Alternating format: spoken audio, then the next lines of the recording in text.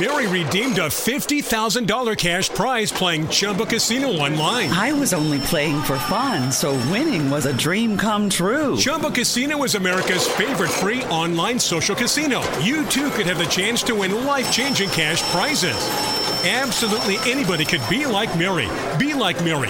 Log on to ChumbaCasino.com and play for free now. No purchase necessary. Void where prohibited by law. 18 plus terms and conditions apply. See website for details. The voice in the preceding commercial was not the actual voice of the winner. G'day everyone, Lauren Kress, the Business Scientist here. Hope you're having an awesome week.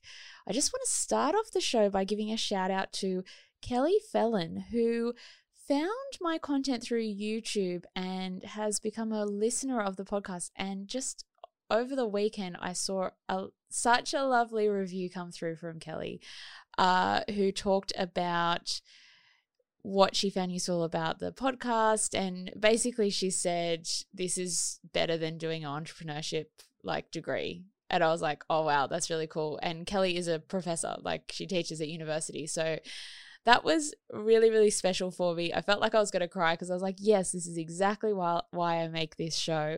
And if you jump on Apple Podcasts now, you're not going to see it because it's on the US version of Apple Podcasts, not the Australian one. So I only saw it because it comes through on Chartable. For those of you who podcast, you'll know what I mean. But Kelly, thank you so much. I really, really appreciate it. It meant so much to me. All right, now, what are we talking about today? Well, kind of a lot of things. So I'm speaking with marketing expert Floris Blok. He's the founder of a couple of companies. We mainly talk about what he does at Relevate and some really interesting insights here. And we also talk a little bit about his podcast show at the end. So Floris has a marketing podcast show, which a lot of you guys will probably like if you like this. So check it out. It's called The Frontline Podcast. We talk about it right at the end of the episode. So I want to make sure I kind of plug it at the beginning because a lot of people don't make it all the way to the end. And this episode is a little bit long. It is worth listening to the whole way through. I learned so much from this chat. And there was also just things that I'm like, yeah, I knew that, but didn't quite think of it that way. It just helped to solidify a few things for me. The way Floris explains it, he's a really, really good teacher. So completely understand why he's doing the podcasting. He's a great content creator. But we're mainly going to focus on B2B stuff today. But anything that involves a complex sale. So, and sort of complex marketing. So when it's we talked about empathy mapping a few weeks ago, and it's like, okay, great. So we understand the end user or the end customer, but what about all those other people that might be involved in making a decision about the sale? What does that look like? So we talk about mapping out a customer journey. We talk a little bit about some of the mistakes that are being made in marketing. We talk about practical things that you can kind of do and think about to make sure that your marketing is actually going to work and things that don't work.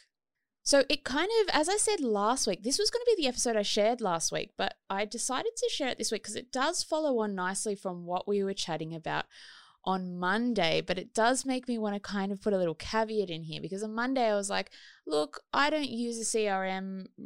I use ActiveCampaign to help with the beginning of working out where leads are.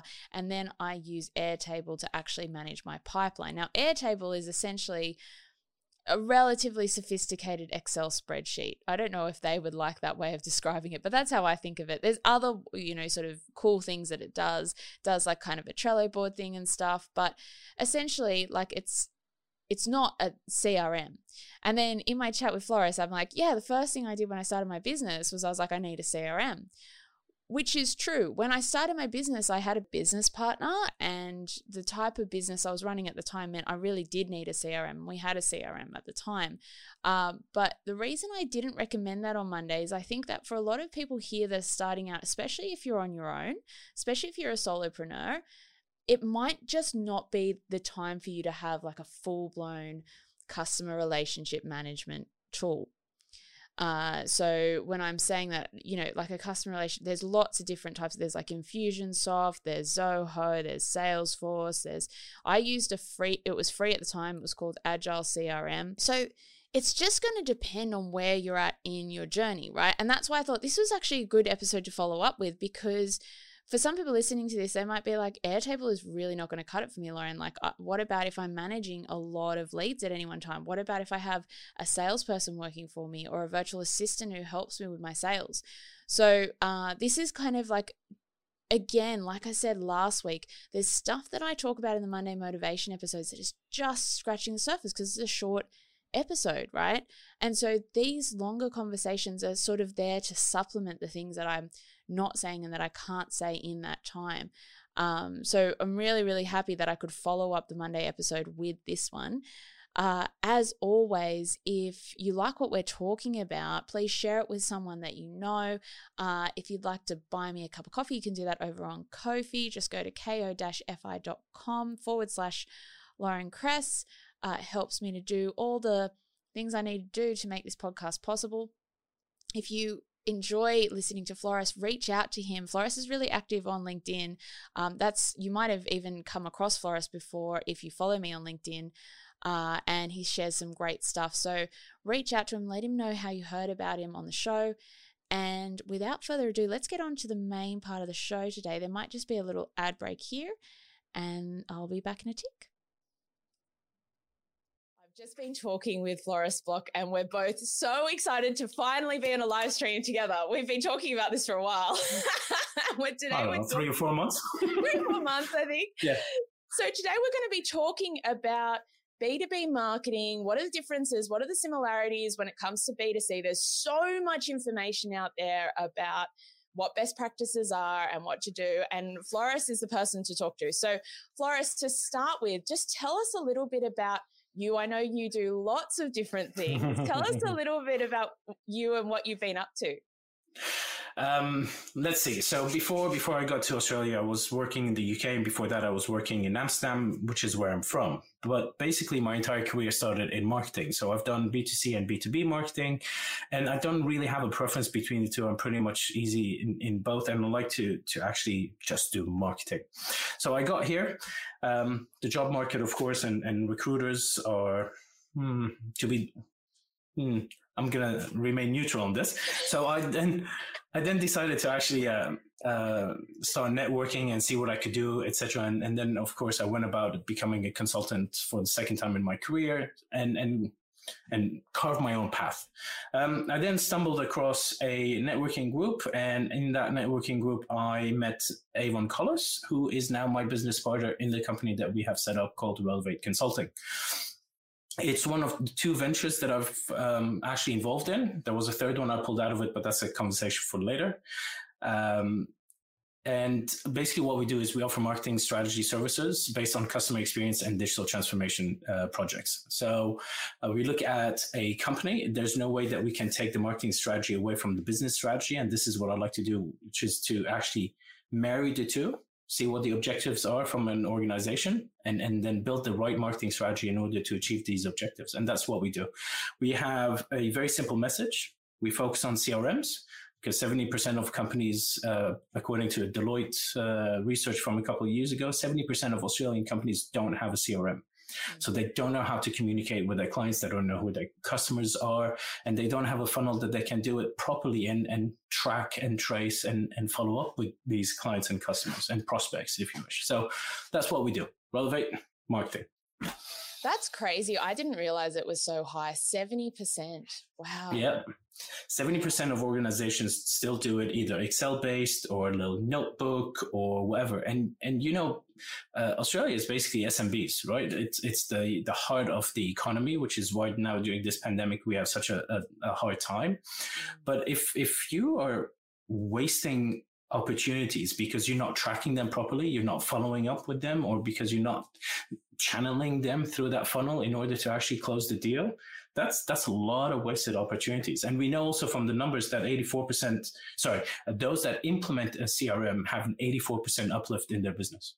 Wow.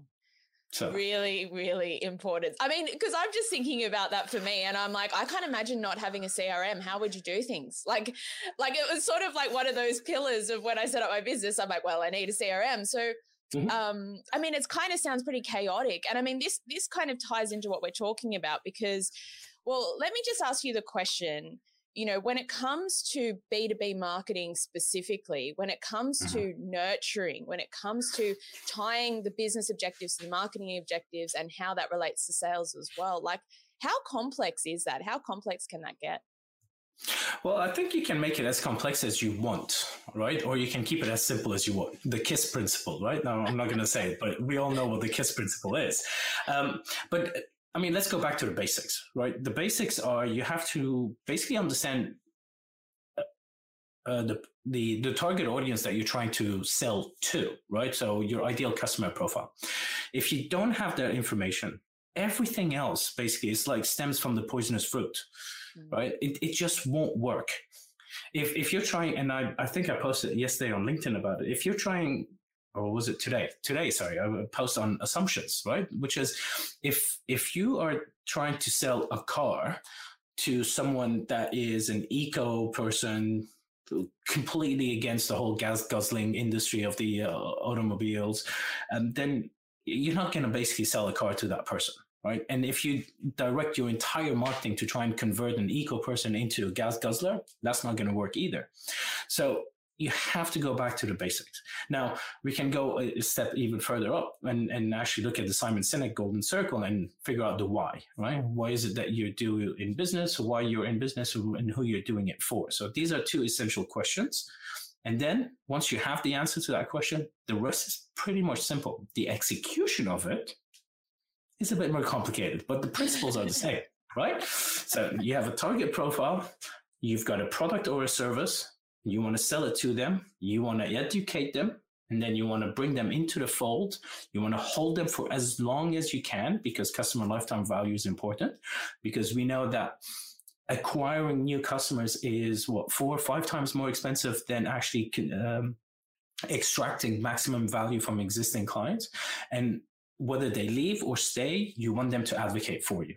These are the basics, principles, if you wish, of marketing, in my opinion.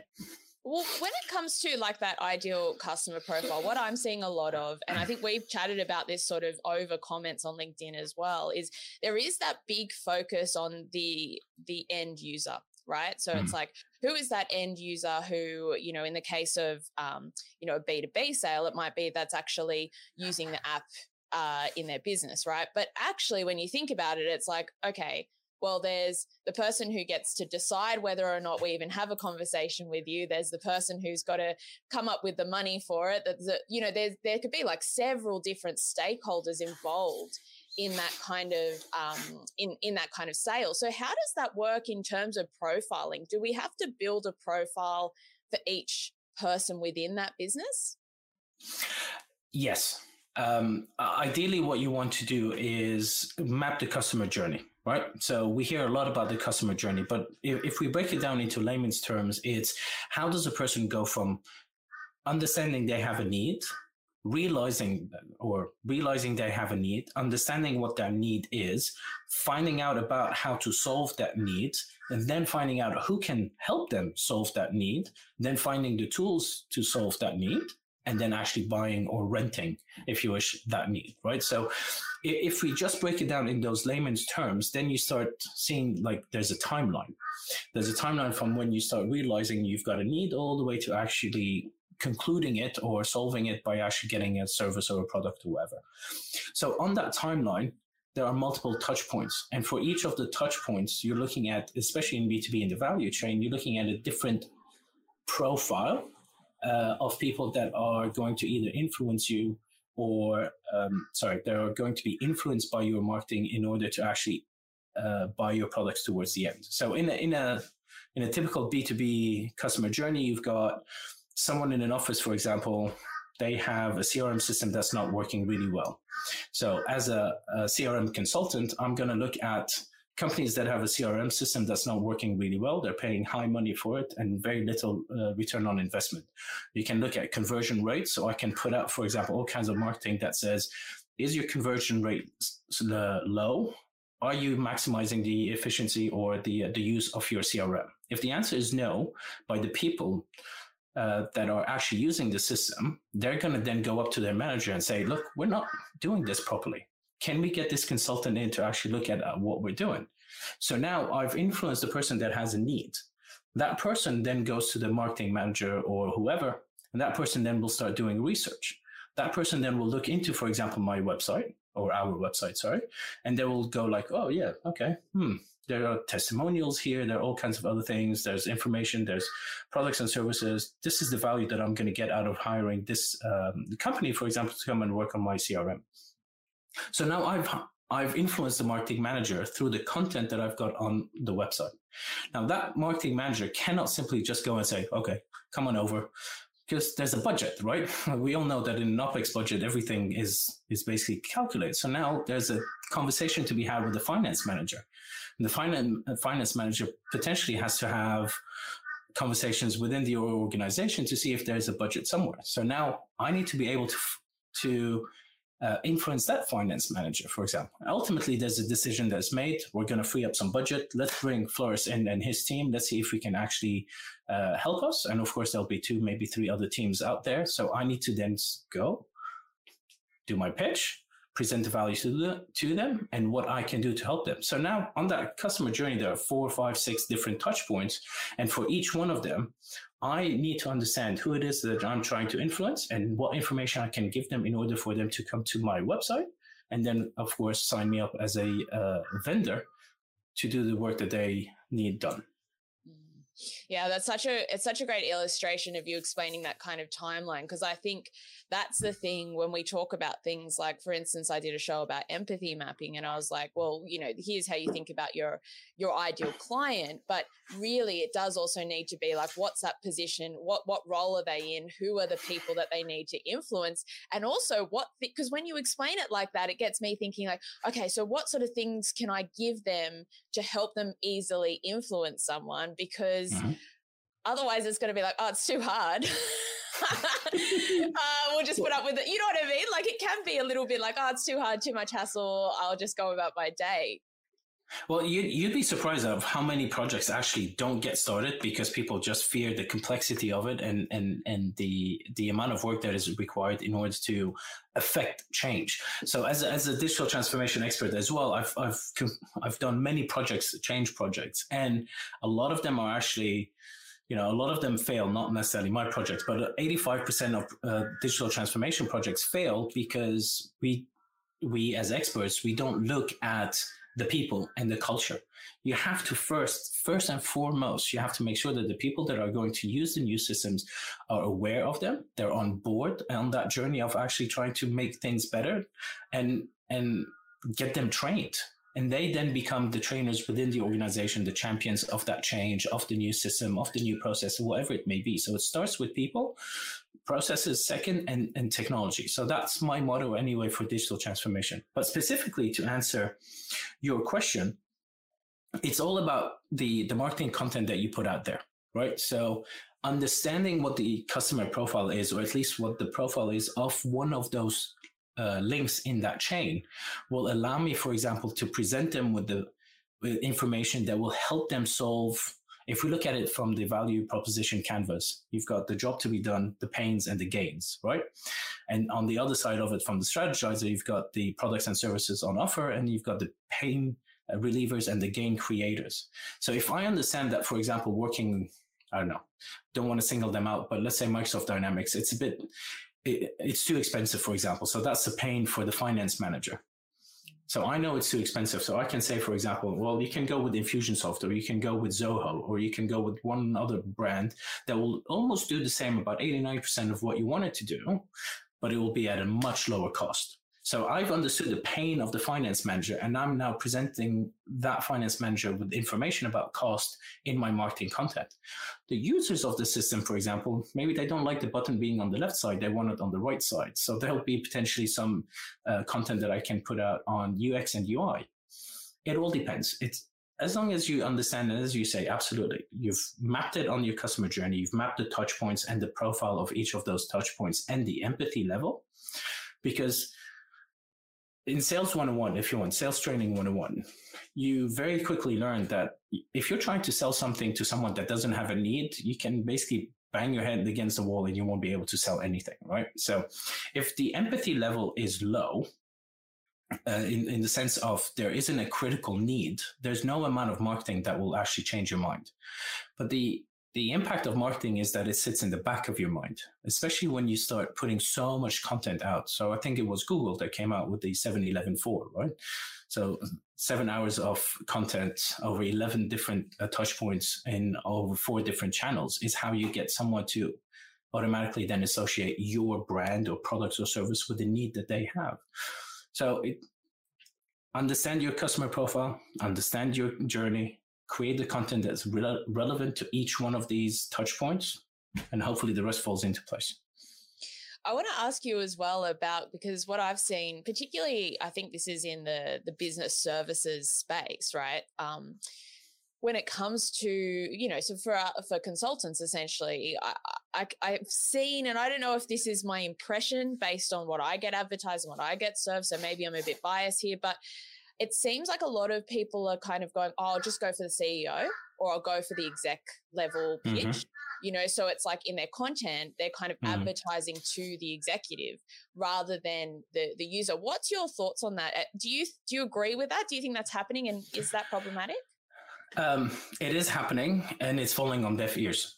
It's like some of the LinkedIn connection requests I get. Hi, my name is X. Buy my shit.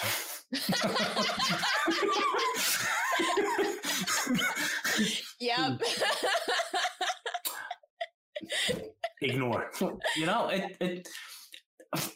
What really gets me, and I'll come to a specific answer to your question, but just to put it in context, what really gets me are these consultants, marketing consultants, that send me these messages saying, Floris, do you need marketing services? It's like, have you actually bothered to open up my profile, see what I do, who I do it for, etc.? Have you gone onto my website? Have you researched it? Have you done any work? No. So the point I'm trying to make is that if you are targeting the CEO, then you need to go with messaging that are relevant to the CEO. If you're targeting a marketing manager, you will go to the marketing manager with information that's relevant to them. If you're talking to a CMO, same thing, information that's relevant to them. So you have to have a targeted approach based on the customer profile, or at least the target audience, whether it's one or many. If you are doing a general pitch to an organization, you kind of have to cover all your bases. This CRM system, for example, specifically in CRM, this CRM system is going to help all your employees improve their efficiency because it's a much easier system to work with, more integrated, with integration possibilities into customer data profile platforms in the future. To the marketing manager, your ROI is going to get better. You're going to get better results on your marketing campaigns. They're going to be more efficient. To the CMO, now you're going to be able to get more budget for your team because you're going to be able to affect more sales. And you're going to maybe try and find a bit of balance between sales and marketing, CMO, CCO type of conversation and dynamics. And to the CEO, well, if it's a public company, your shares are going to get, or your shareholders are going to get a better return in terms of EPS because your marketing is more effective. You're selling more money. You're making more money. So you cover based on who you're targeting. No, it's a really great point. Like, I think, there's definitely those messages out there. And I think, like, this kind of brings me to like that quality quantity question of like, I mean, you've kind of already alluded to what your answer is, but I want to ask it anyway, just to kind of drive this point home a little bit, that like, I see people going like, I'm really struggling to get more than like 13 outbound messages on LinkedIn done a day, right? Or I'm really struggling to get like, I don't know, whatever that number is, right? And I'm like, I've never had to send 13 outbound messages per day. Like, it doesn't sound like a lot, but actually if you're doing the work that you should be doing, then it's going to be 13's a lot to be sending. So when people are sending these bulk messages out, I mean, does it have any effect? Statistically, I would imagine yes, right? I wouldn't say they are very effective of it, sending 1,000 messages just to get maybe 4 people to reply. I don't know what the conversion rates, because I wouldn't even dare go down that path because I don't see it as an effective use of my time. So if you're statistically trying to play the numbers, I mean, it's statistics. Ultimately, the same way that everybody says, it's 2:00 even twice a day on a broken watch, right? It will happen. You will get some conversion. How good is that conversion is then the question. I personally, and I think this is the point we're trying to make here, I much rather say, look, this is who I am. These are my posts, and I've got a schedule for it because, of course, I'm a marketer. So, and I learned this recently from a LinkedIn expert. On Monday, I do motivational posts. So, like yesterday, it was all about. I forgot actually what I posted yesterday. It was a good thing. Something motivational. It's a good thing I track all my posts. Actually, I can look it up. Hold on. Where's my file? This is a bit embarrassing. What did I post yesterday? How does one keep a positive mind in current environment? There we go. So that was a post yesterday. Today is tips, tools, and techniques. So I posted today about how not to make assumptions, because I'm alluding to the fact that you need to understand who your customer profile is and do all the things that are necessary for that. Tomorrow, I'll do a call to action. We are relevant. Come check us out, and we'll help you with your marketing. I'll do another tips and tools on Thursday, an aspirational message on Friday, and then on the weekend, I usually don't post. So I take that information and I put it out there and I say, look, this is who we are. This is what we do. Check out our website. If there's anything that piques your interest, by all means, let us know. And then I've got a booking tool so people can basically have a chat if they want to. And I've had multiple chats. But what really gets me is whether you're doing lead gen or you're doing demand gen, the end result is the same. You need to focus on revenue. But what really gets me is that in the current circumstances, we're also generally speaking, there's a lot of people that just want to take.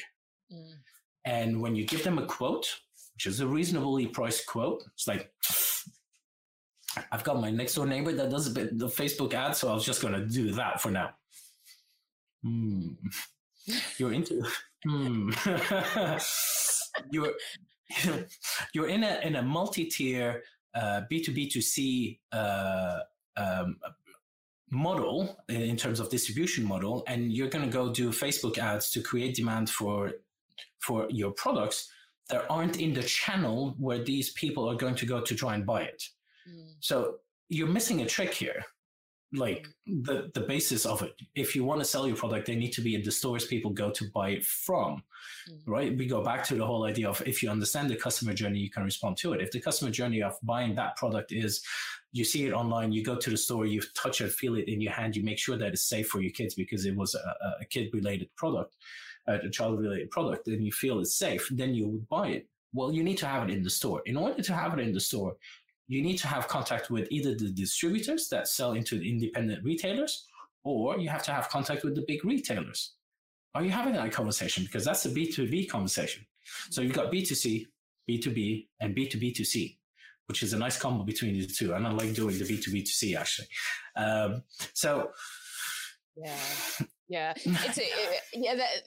I'm kind of excited that you brought this up, to be honest, Floris, because I think that I've been having a few conversations with people who are either I do Facebook and this is why I as in they're the agency that do Facebook advertising, or they're, I've heard Facebook advertising's good, got to get on that.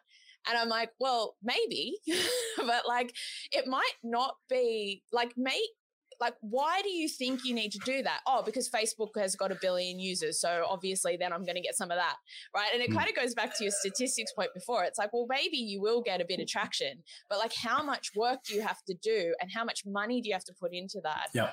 And how much optimizing do you have to put in? For me, with what I'm doing at the moment, I mainly talk to other marketers about collaborating because I'm I don't actually have to go directly to a client because it's much easier for marketers and people in that marketing, content marketing space to see what I'm doing rather than going directly to the customer. I feel that's something that's missed a lot is just doing things a really hard way because maybe it looks a bit sexy.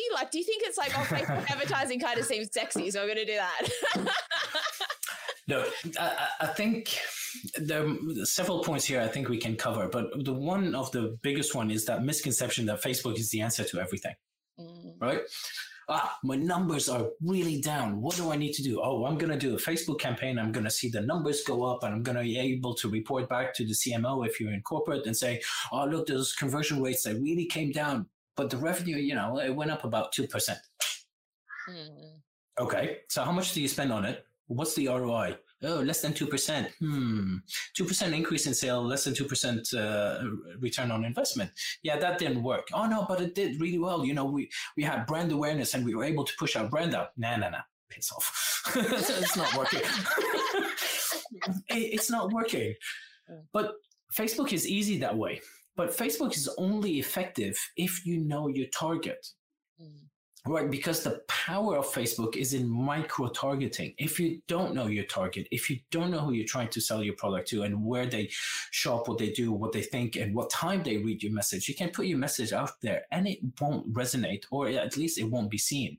If your ideal customer profile is the 9 o'clock in the evening, I am dead tired, I just put the kids to bed, I have no idea what I'm going to do, I've got a glass of wine, I'm zapping on The Masked Singer or something, and you put an ad out there, you go like, oh, buy my shit. And you go like, bye-bye.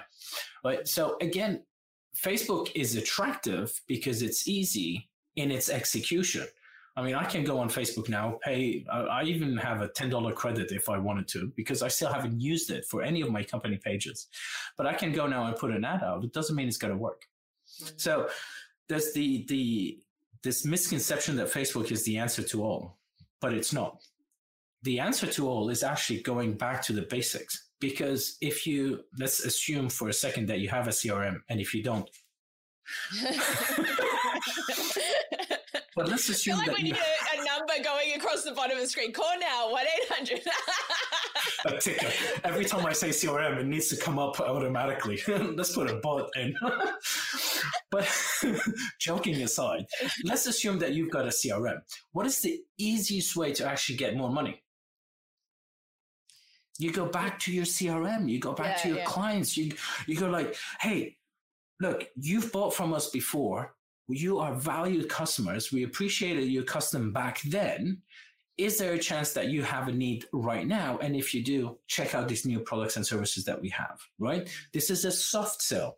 Here we are. We're still alive.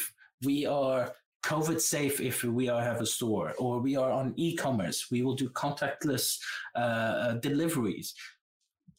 So if you really want to focus on improving your business, go back to the customers that you know, especially those customers that are still buying your product. If you're on a recurring monthly program, it's charge or whatever, this is where you want to focus on. Doing a Facebook ad, don't even get me started on LinkedIn ads, because they're 5-6 times more expensive than Facebook. But look, work on your SEO, and Simon King, and I definitely recommend you having a conversation with Simon King if you haven't, from the Marketing Chair.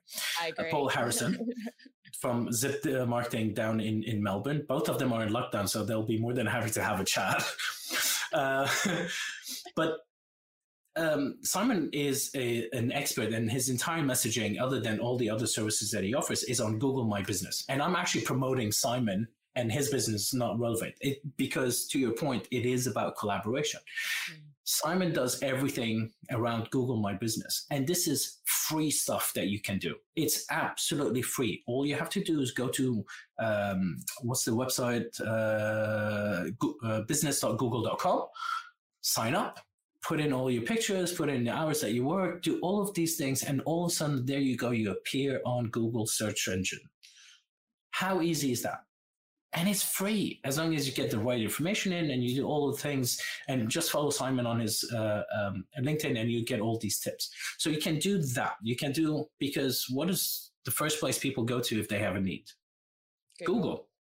What is the second place people go to when they have a need? Oh, I don't know. Where's the second place they go? YouTube? Yes. Yes. Love YouTube. But YouTube is the second largest search engine in the world. And it's the same company. So you can imagine how much information they're getting out of us, right? But it's Google first, and YouTube second. So if you've got your search engine and you've got video content, which now is the rage and everybody's doing video, but if you have these videos on Google and you've got the right words, the right description, the right keywords, and you've done it all right, boom, you're in. It doesn't take that much. You just have to understand that for some of the things, the execution may be complex in the grand scheme of things, but individually they are very simple. The strategy part, which is what I like doing with customers, is tying all of these back together to a single overarching strategy, which is you need to go from here, you need to improve your awareness, for example, you need to touch these channels more, you need to create those contents for these channels, you need to do that, for example, to improve the empathy levels on your customer journey, etc., etc., etc. No, it's a really good point. It's actually interesting. So I do a Monday motivation podcast episode, right? And this week I was talking about how do you know if you're ready to advertise? And, should you be advertising or where should you be advertising? And one of the things I was talking about is think about from the customer's mindset perspective, right? Like when you're going to Google, you're searching for something specific. And based on what you're searching, we can really identify where that person is. Now, obviously, everyone's going to want to go for that person who's searching for, I want to buy red shoes right now if you're selling shoes, right? Like everyone's going to want to do that. But and that's where the continued improvement comes in and all that kind of stuff. But for me, I'm like that, the search engine marketing and also search engine optimization, which is the most effective digital marketing thing you can do. Like it's much better to spend time there for customer acquisition than on Facebook, where essentially what you're trying to do is interrupt. Oh, you're scrolling through a feed and having some time off and enjoying Facebook. And, I'm going to put an ad in the way while you're drinking a glass of wine, like you said. Like that, I'm not saying it's not invalid, but it's really important to think about that because I think that there's a lot of misconceptions around, all advertising is equal, or I can just put all of my money into this one thing and like a whole heap of cash will come out of it. Yeah. So I do remember though, last week I posted something about this as well, which is at what part or which parts of that funnel do you actually create content for? So which part of the funnel? Because you can break it down to 3 and then 7%. These are the people that have a need. The 3 that have a need right now, 7% know they have a need and they haven't actually really looked for it. And then you've got 30 and 30. 30. At the top, for example, basically the marketing messaging that you want to put at the top is brand awareness. Look, we do, for example, if you're Nike, we do running shoes. Not that Nike need any advertising, but they do it anyway, right? But let's assume I sell red shoes, to go back to your example. This is what we do, red shoes, and people love it. Look, they're walking, they're comfortable, whatever, right? And then these are the ads that you put out, and you try and put it out at as little cost as possible, and you're trying to do as much organic as possible, because you just want people to sort of like promote that information. And you can do all kinds of things. You can do either TikTok, you can do Instagram, you can do Facebook. It could be something about, I don't know, an ad about walking on heels and that heel breaks and go, ha, ha, ha, my red shoes won't break. I don't know, something as silly as that. But you put it out there and you hope that maybe it becomes a bit viral, but it's all about awareness. It's about making sure that people know that you're out there. And then the further down you go into that funnel, this is when you start honing the message more on the needs and how you're going to solve that need. So if by that, once you get to that 10% level where it's split between 7 and 3, that's maybe where Facebook can come into play and be very specific, and you can make it as targeted as possible. But on the other hand, you can also go, as you said, and do just search engine optimization. Where can I fix my shoe? Don't fix your shoe. Buy this one. Right? And the whole bidding war on keywords and all of these things happen. But then it's all supported also by content, because we're visual people. So that's why video works so well, especially now since it's so easy to create video content. And you put it out there and you just make sure that you're targeting the people with the right words or the right questions so that they can then come to your content and figure that actually you're there and you're a good option for them. I really like what you said there about My microphone just turned down. You might not have been able to hear me very well. I'm like, what happened there? I'm like, I'm very, very quiet. So I like what you said there about that 3%, 3%, 30%. Because I've heard that before. People will say things like, only 3% of people are actually in the market to buy right now. I'm really curious, and sorry to throw this question to you because I didn't prepare you for it, but where did that come from? Because like how do we know the breakdown of that? So, what's his name? Let me go back to the post because I've got the name on that post. It's a sales or a psychologist or something. Hold on. What's his name? Source. Sorry, Floris. Your LinkedIn just popped in my mind. The Ultimate Sales Machine by Chet Holmes, right? So Chet Holmes wrote that book, and he basically made that pyramid, if you wish, of demand generation, which is 3% people that actually have a need right now and they're ready to purchase. Then the 7% is they're open to buying, but they're not looking. And then you've got 30, 30, 30, and respectively, that's not thinking about it, or think they aren't interested, or know they aren't interested. So lots and lots of research went into actually making this, the pyramid and the numbers actually be valid or validated, sorry. And it's been used and hailed as sort of like, oh, I lost your image there for a second. Where are you? I'm here. Floris, come find me. Whoa, seriously, I can't find you. You went off on a web browsing rabbit hole and lost me. I'm on StreamYard. There we go. There we go. Found you. So the principle of demand generation is that you build the content based on what people are looking for or think they're looking for. Because there's another thing that we need to keep in mind here as well. And I know this from the digital transformation part, but also in general.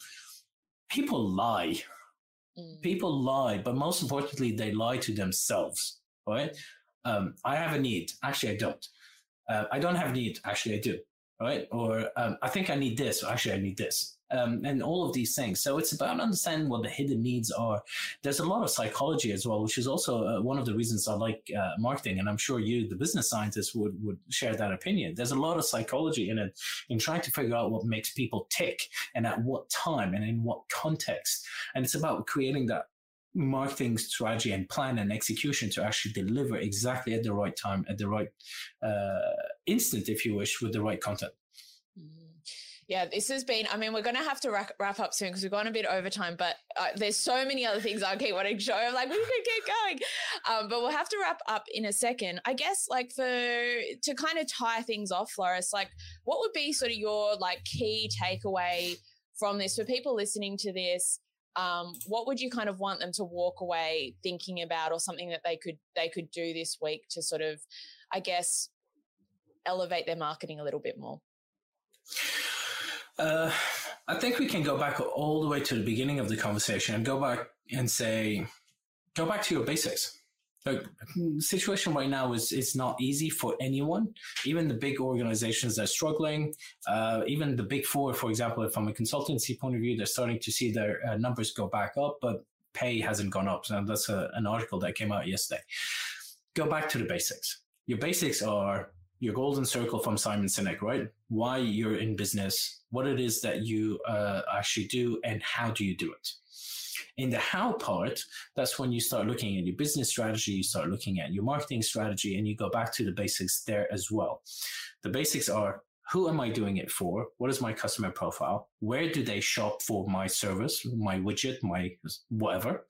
And how can I best achieve reaching them with information that would actually turn them away from any other brand and come to my brand instead? You may be enticed to go do some brand awareness stuff and push your brand out and do all of these other things. It's all going to cost you money, but nothing's going to cost it. It's not going to cost you anything if you sit down with a piece of paper or a couple of whiteboards and just basically go over your basics again.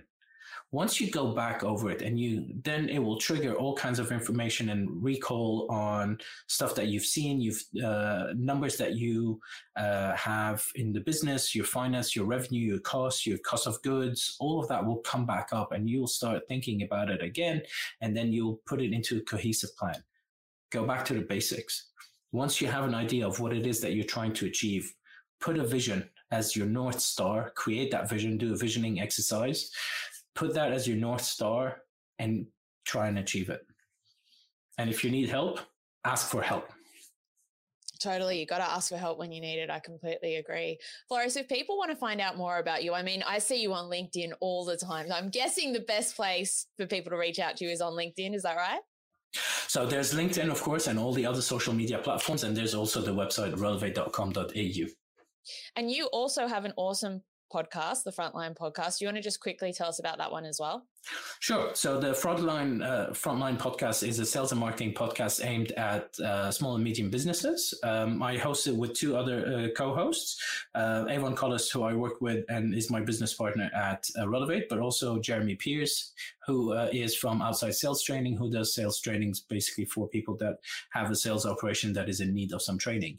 And the three of us, we get together once a week and we talk about marketing concepts, pretty much like we just talked about now. We have interviews that we do with guests that we bring on the show, or we have a fireside conversation if you wish, and we just basically talk about marketing. So that's the podcast. And there's also recently started with Simon King from The Marketing Brain and Paul Harrison from Zip Marketing down in Melbourne. We have the Happy Marketers Happy Hour every fortnight, Friday at 4 p.m. So this Friday at 4 p.m., we basically have a chat like this, and we actually have alcohol involved in the conversation. Oh, I love it. I will definitely look forward to that. That sounds like a lot of fun. Is that on LinkedIn, like on a live stream? Yeah. Oh, awesome. Love it. Great idea. Facebook, YouTube, and LinkedIn. So it's done through Restream instead of StreamYard, and Paul hosts it, but then the three of us just sit back and talk. Love it. I'll make sure I bring a beer to have a listen. Thank you so much again, Floris, for joining me. It was so great to get your insights. Thank you for everyone watching. And if you have questions on the replay as well, type them in here, tag Floris, and I'm sure, Floris, you'd be happy to answer them afterwards. Absolutely. Well. Thank you very much for the opportunity, and thank you to the audience as well. Bye, everyone. Bye, guys. All right, guys. So that's it from me for today. What did you think of the show? Would love to know your thoughts. You can tweet with me at LaurenCress89. You can jump on LinkedIn and chat with me there. I'm on Facebook too. I'm not as active on Facebook. I'm also on Instagram, not as active on Instagram. But if that's the channel you like to use, I am there. So please do come say hello. Let me know what you thought. And if you haven't had a chance yet to rate and review the show, please do that. As you probably noticed, I've given a shout out to the last couple of people who have been reviewing the show, because it actually makes a massive difference, like huge difference. It's kept the podcast charting like in the top 20, you know, just from like having 1 or 2 reviews and ratings, having people subscribe and listen. If you haven't yet subscribed, make sure you subscribe as well. All that jazz. You guys know the drill. Until next time, remember that sharing your talents with the world will make it a better place.